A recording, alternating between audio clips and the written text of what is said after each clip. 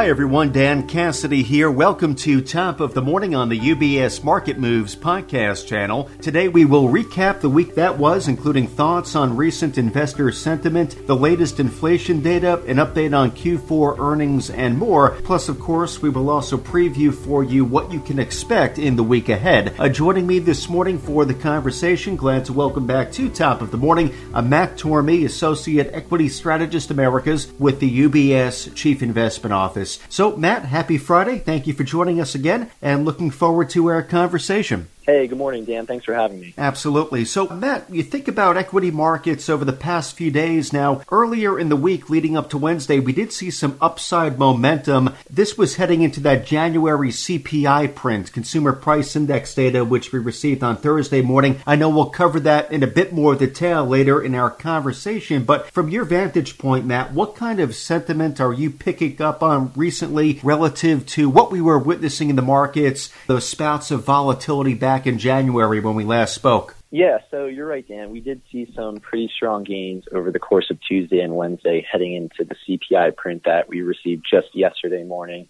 And despite the clawback in markets since we last spoke about 3 weeks ago, investor sentiment has fallen in some cases and does remain at lower than normal levels in other cases. So what I mean by this is if we look at two recent data points we received this past week alone, our very own latest UBS Investor Sentiment Survey did show a 7 percentage point decrease in those respondents saying they were optimistic about the economic outlook over the next 12 months. There was another 7 percentage point decrease in those that were optimistic about the stock market over the next 6 months. And about 48% of those surveyed were concerned about a market downturn. And just to put these survey results into context, the survey was conducted from January 11th through the 24th, so it does remain pretty timely still. But secondly, another indicator that we do keep an eye on is the American Association of Individual Investors survey, which is published weekly and asks investors if they're bullish, neutral, or bearish about the stock market over the next 6 months. And just yesterday, we received a reading that showed just less than 25% of investors were bullish, which is lower than 90% of all readings going back to 1987. But if we dig into the data a little deeper and try to understand what this means for equity markets, and we've published on this before, but when we do get bullish readings of below 25%, while the ISM is above 55, this generally does lead to attractive returns over the next 3 to 12 months. So if I had to sum it up, Dan, sentiment does remain lower than normal for both the economy and the stock market. But if economic and earnings growth do continue to be strong, as we do expect, then equity should continue to generate positive returns from here. Well, Matt, that was very helpful. Thank you for providing us a look into investor sentiment and how that's been contributing to recent market activity. So, again, I know we last spoke, it was maybe about a month ago at this point. Can you remind us of CIO's outlook for equity returns over the first half and how your team is recommending that investors be allocated within equities? Has anything changed since we last spoke? Yeah, definitely. So during the first half of the year, we do see further upside for equity markets with our June S&P 500 price target being 5,000. And while that does seem like a little bit of a stretch to get to considering the recent market volatility, we do think there are some encouraging trends taking place. So first, while the pandemic does remain a part of our daily lives, trends have been much more encouraging as daily cases are falling quite rapidly post the Omicron surge, and some major cities, including New York, are starting to roll back some of their restrictions, including loosening its mask mandate. Second, while the Fed is withdrawing stimulus, monetary policy is far from restrictive, and as we've highlighted before, equities can still generate positive returns over the 6 to 12 months following the first Fed rate hike, although at a more moderate pace, which is something to keep in mind. And third, we do expect economic and earnings growth to remain strong, which should both be supported by strong household finances and demand, as well as rising business spending. And of course, there are risks to our outlook, and just to quickly touch on those, if inflation does stay hot for longer than expected, the Fed may be inclined to tighten policy at a much faster rate. Also, if a new variant turns out to be more serious than Omicron, this would be a negative development. And lastly, while there have been some encouraging signs of supply chain disruptions easing in pockets of the economy, if these issues do continue to linger more broadly, then that could be another setback. So with all this in mind, we do continue to recommend that investors have a slight cyclical tilt in their equity portfolios, although we would deem it to be prudent to start scaling this back over the course of the year. So specifically within sectors, we do have most preferred views on consumer discretionary, energy, financials, and industrials, which actually is a new preference for us since we did last speak, Dan. So just to quickly touch on our rationale, we think that this sector does look intriguing over the next few months as we start to see a potential improvement in the aerospace complex, which does make up roughly 20% of the index, a pickup in energy capex, improving supply chains, and we're still seeing a wide gap in relative performance versus the ISM manufacturing index, which has had quite a strong correlation over the past 20 years. Now, moving on to size and style, we still do like our preference for mid-caps over large caps as valuations and earnings growth remain attractive.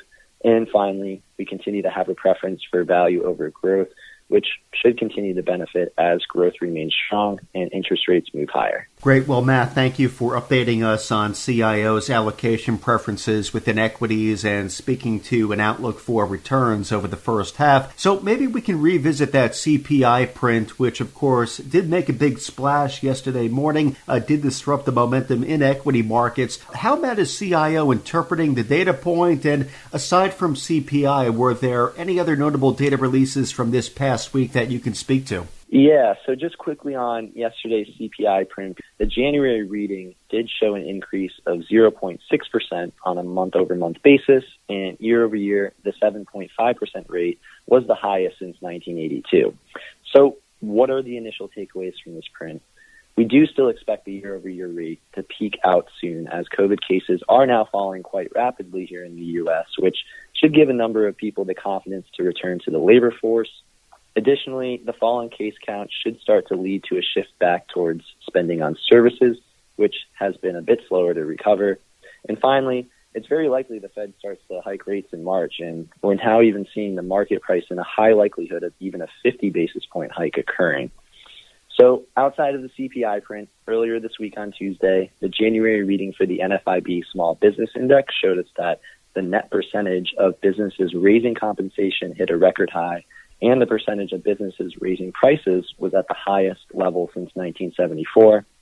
Just yesterday, initial jobless claims came in below expectations, while continuing claims came in above expectations, although the figure was in line with the previous week's data point. And finally, later this morning, we'll get a preliminary reading of the Michigan Consumer Sentiment Index, which is expected to slightly increase, but it does remain near its lowest level over the past 10 years. Well, Matt, thank you for that recap of this week's notable data points, including some take on that CPI print. Another topic I thought we could spend some time on, that being Q4 earnings. We're still making our way through the reporting season, but we've had a lot of reporting since we last spoke, including, of course, from this past week. So, Matt, how have the results been coming in relative to expectations, and what has guidance been pointing to? Yeah, so the last time we spoke, we had just heard from most of the big banks, and it feels like that was a long time ago because that's just how busy this earnings season has been. So if we dive right into the results, overall, we have been describing this earnings season as mixed, but generally still good, as we're now just about through 80% of the S&P 500 market cap. We're seeing over 75% of companies beating sales and earnings estimates, while earnings in aggregate are beating by 6%, which, if we do put into context, is disappointing relative to the beat rates we've seen in recent quarters. But if we look at the average during the 5 years before COVID, this is actually a pretty solid result. We're also seeing corporate profits on track to grow by 26%, which is just a little bit shy of the 30% growth rate we had noted in our earnings preview report. But more impressively, revenue growth is set to exceed 15%, which is very strong and is offsetting a lot of the negative impact higher costs and supply chain disruptions have been having on margins.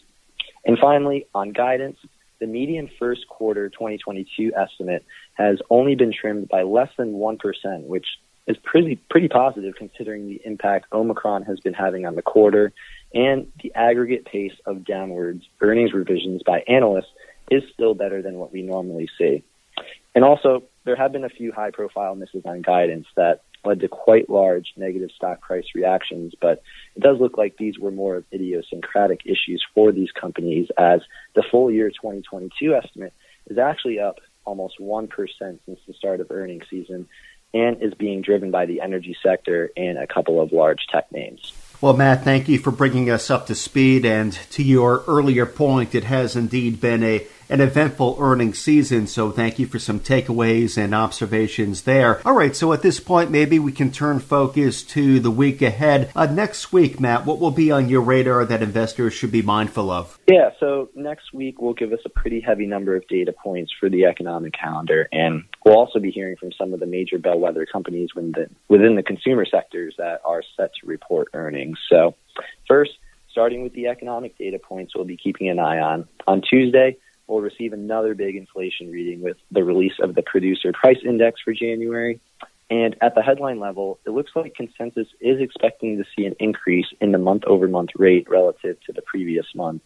And we'll also be getting the latest reading on the Empire State Manufacturing Index, which, if you remember from last month, came in at a pretty disappointing level as survey respondents signaled ongoing increases in both input prices and selling prices. On Wednesday, retail sales for January is set to come in, and after decreasing on a month-over-month basis last month, expectations are for a slightly positive reading this month. On housing, the latest NAHB Housing Market Index reading will give us a better understanding of home builder confidence, which remains well in positive territory. And lastly, we'll receive the January industrial and manufacturing production readings. Turning to Thursday, more on housing with an update on housing starts and a preliminary January reading for building permits.